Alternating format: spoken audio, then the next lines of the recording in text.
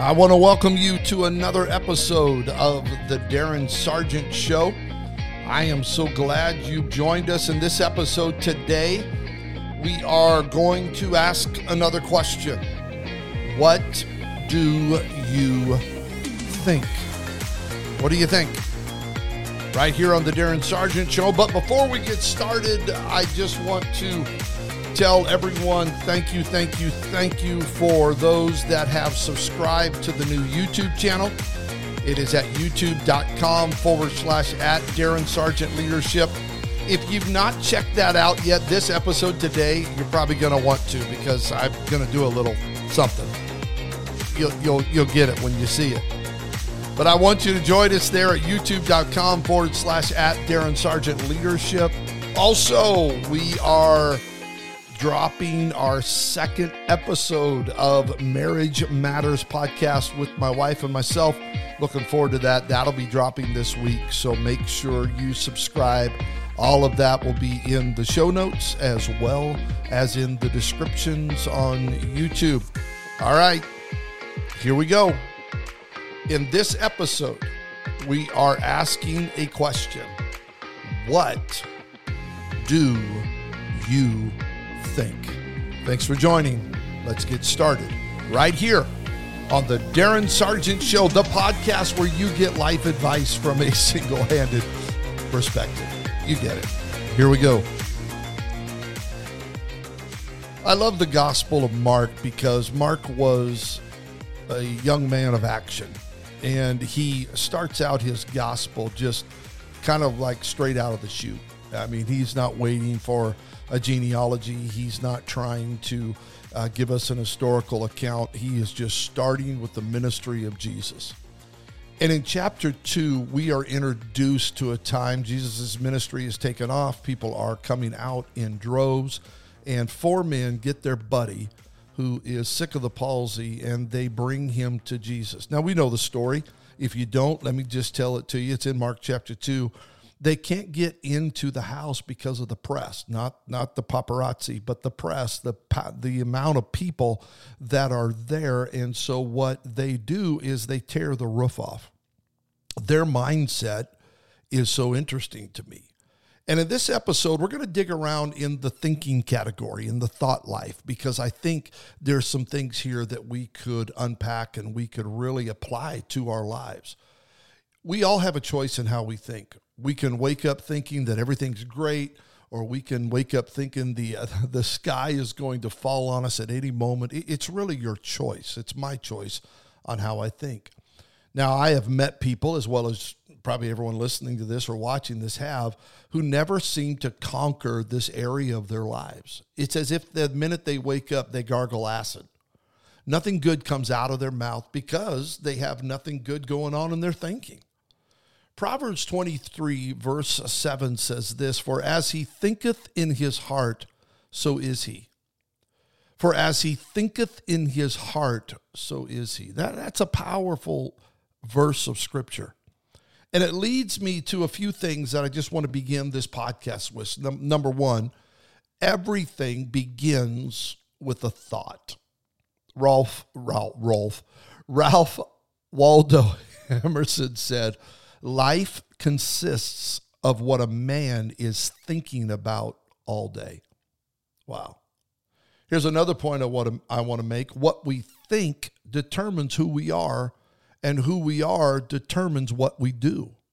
John Locke said it this way: "The actions of men are the best interpreters of their thoughts." How you act is usually how you're thinking. Number 3, our thoughts determine our destiny, and our destiny determines our legacy. James Allen, the author, said, "You are today where your thoughts have brought you. You will be tomorrow where your thoughts take you." Now, I'll be honest with you. Let me just talk about me. I'm trying to learn how to think more clearly and more effectively. I want to see the bright side. I would like to believe the glass is half full instead of half empty. Now, I believe most of us have been molded by either our upbringing or our influence of others. I've watched people who thought different than what they do, all because they got attached to someone who cannot seem to think correctly. Influence matters.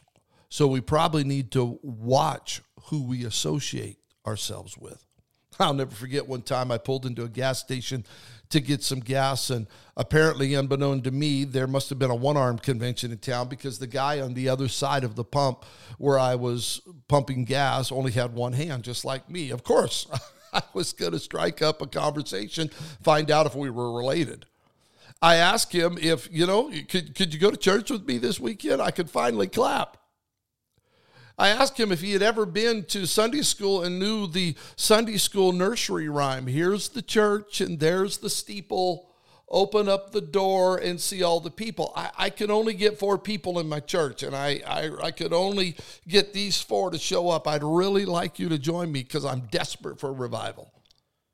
I was trying to find a connection point, but what I got was not what I was expecting. The dude was bitter. He started griping how nobody would help him with his disability, said that word. He must have said the word handicap at least 5 times. He was ugly, he was negative, he was bitter, he was a victim. Each one of us, I don't know why or when, I quit talking because there was no sense. He didn't like my jokes and didn't like me, so I just kind of gave up. But each one of us is a product of our environment that surrounds our lives. It is no accident that people who tend to be negative are often found in the same household. 2 people can live in the same county, under the same law, with the same privileges, and yet turn out to be drastically different in their values, in their priorities, in their lifestyle, in their thinking. Why? Because their environment, especially at home, may have been drastically different from one to the other. Their thoughts reflected what they were given by their environment. Now, let's go to the Bible here. Let's look at the 12 spies as they come out of Egypt and they're going into the promised land to scout it out. Now, I would think that, let's just be on the conservative side. At least half of them, at least 6 of them would have said, we can do this. But I'm curious about their upbringing. I wonder what kind of families they were raised in. What was being said around the table at supper time? We're never going to get anywhere. Moses has got us out here. This is ridiculous. Because only 2 of the 12 thought they could take the land. Even after they saw the clusters of grapes and the land that was flowing with milk and honey, they thought they could not conquer the land. Makes you wonder. Isn't it amazing how 12 men can look down from the mountain, same mountain, and see with the physical naked eye the same thing, yet with their mind's eye already come to a conclusion and a verdict about the outcome? Why is it that some people see potential and other people see problems? Why is it some people see opportunity and others see disaster? I'm convinced it's because we are a product of our environment. I remember one person in particular who seemed to wake up under the bed and just didn't have the proper, they woke up on the wrong side of the bed. Every time I get around this individual, something's wrong, something bad has happened. It's a negative day. No one likes me. I'm just going to go in the backyard and eat worms. Now, I'm not talking to you today about just positive thinking. I guess what I'm talking about is the value of good thinking. There is value in good thinking. I want to be a good thinker.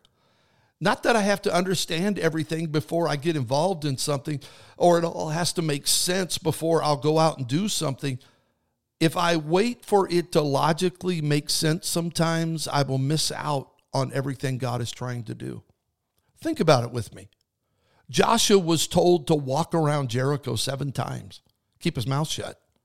It doesn't make sense to fight Goliath with a slingshot. It doesn't make sense for Naaman to dip 7 times in the river for his healing from leprosy. It doesn't make sense for the widowed woman to collect vessels for oil. It absolutely is crazy to pour barrels of water on a sacrifice and then proclaim, the God that answers by fire, let him be God. It's totally ridiculous for Gideon to only have 300 men to go out against the Midianites with just lamps, pitchers, and trumpets. But in God's kingdom, it works. It just works. I have learned in the kingdom of God, sometimes some things just don't make sense. It's how I think about it that helps. Benjamin Disraeli said this: nurture great thoughts, for you will never go higher than your thoughts. So let me ask a question here today. What one thing do all successful people have in common? What one thing separates those who go to the top from those who never seem to get there? I think the answer is good thinking. Now, I am convinced that those who embrace good thinking as a lifestyle understand the relationship between their level of thinking and their level of progress. They also realize that to change their lives, they've got to change their thinking.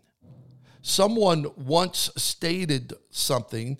They said, your life today is a result of your thinking yesterday. Your life tomorrow, they continued to say, will be determined by what you think today. If you think you're cursed and you were created for failure, chances are you will be cursed and you will be destined for failure. If you think everything you touch falls apart, chances are everything you touch will fall apart. If you think everyone is out to get you and you're a constant disappointment, you are going to end up being a very miserable person, and everyone around you is going to be miserable. I'm not hanging with those type of people. I don't like miserable people. I'm just going to be honest with you. Now, I am convinced now more than ever before that we have to be careful about what we think. Ladies and gentlemen, boys and girls, everyone that's listening, hear me, hear me, hear me. It is important what we think about. I'll give myself a hand clap. Well, not really. It is important what thoughts or ideas we entertain in the chambers of our mind. It is essential that we pay attention to what we allow to go into our minds. We've got to guard ourselves. We have to protect, we have to defend, we have to look after what we allow to come into our minds. I love what Peter said in 1 Peter 1:13. Wherefore gird up the loins of your mind, be sober, and hope to the end for the grace that is to be brought unto you at the revelation of Jesus Christ. That word gird is like taking a belt and tightening things up. In other words, I am locking down the borders and the gates of my mind. I'm securing them. I'm cinching things up. My grandfather used to say this all the time, and all of us have probably heard it. An idle mind is the devil's playground. So that's why Paul would say to the Philippians, he said, finally, brethren, whatsoever things are true, whatsoever things are honest, whatsoever things are just, whatsoever things are pure, whatsoever things are lovely, whatsoever things are of a good report, if there be any virtue and if there be any praise, watch this, think on these things. One translation or paraphrase says it this way, and now, brothers, as I close this letter, let me say this one more thing. Fix your thoughts on what is true and good and right. Think about things that are pure and lovely, and dwell on the fine, good things in others. Think about all you can praise God for and be glad about it. That's a pretty powerful portion of Scripture. Fix your thoughts. Think on these things. Don't think on negative things. Don't think everyone's out to get you. Don't think that, no one loves you and everybody is against you. Now, I've got 3 things that I want to challenge all of us that are listening to this podcast. If we will apply these 3 things to our lives, I think our days will be better. I think our lives will be better. I think our futures will be better. Number 1, as a child of God, I need to learn to think on things that are edifying. Our world is filled with negative news right now. It's horrible. But as a child of God, I need to learn to think on things that are edifying. Number two, I need to think on things that are enriching. What will help me? What can I think about? What can I read? What can I do? And then finally, think on things that are inspirational. Now, it's spring when I'm recording this. We're into spring, and I need to do some spring cleaning. I was out in the yard last night kind of cleaning things up. It's time for that. But I also probably need to do some spring cleaning in the chambers of my mind. I need to clean away every area of my mind that is shadowy or mysterious or not positive. I need to think on good things. Or better yet, I need to value good thinking. Paul would write to the Romans in chapter 12 and say, "And so, dear brothers, I plead with you to give your bodies to God. Let them be a living sacrifice, holy, the kind that he can accept. When you think of what he has done for you, is this too much to ask? Don't copy the behavior and customs of this world, but be a new and different person with a fresh, watch this, newness in all you do and think. Then you will learn from your own experience how his ways will really satisfy you." Now, if you're a King James person, I just read from the Living Bible, and it's a paraphrase, and it sounds a little different. But for those of you that want the King James, I'll read it to you too, because it's just as powerful, if not more so. "I beseech you, therefore, brethren, by the mercies of God, that you present your bodies a living sacrifice, wholly acceptable unto God, which is your reasonable service." I love verse 2. "And be not conformed to this world, but be ye transformed," here it is, "by the renewing of your mind, that you may prove what is that good and acceptable and perfect will of God." I am persuaded that God made us to be conquerors, not to be conquered. That God made us to be victorious and not to be victims. And that begins with how we think. I don't believe for 1 minute God wants us groping around in the dark and trying to figure life out, nor does he want us to put on the mindset of this world with all of its negativity and wickedness. Paul said we've got to be transformed, which simply means we need to be altered or changed. This has been my prayer of late. I'll be honest with you. God, I want to be changed. I want to learn how to walk with you in a stronger relationship. I want to think more about your goodness and your power. I want my thinking to align with his word and his purposes and his will. I want his word to wash my mind of all negative thinking. And I have started praying. I said, God, I am more interested in your nature than I am in your gifts. We often want the power of God, but we don't want the nature of God. We are to be conformed, the Bible says, into his image, his nature. I want to think as he thinks. I want to walk as he walks. I want to work as he works. In Mark chapter 2, there was something about the mindset of these men, these 4 men that brought their buddy to Jesus. In my opinion, I think they just felt like if they could get their friend into the presence of this miracle worker, he might receive a miracle. I don't think these men sat around trying to figure out what to do. I would like to think they just had a mindset of whatever we've got to do, let's do it, because our buddy needs to get up off this mat. We're missing our small forward on the basketball team. I wonder what would happen in our lives, in our families, in our churches, in our ministries, in our leadership, if we got the same mindset of these 4 men who said, whatever it takes, we're going to get an answer. We're going to see something happen. They did not look at the obstacles and quit. They didn't get there and notice that there was a crowd and there was no way in. They didn't get there and then start saying, well, I guess it's just not God's will today.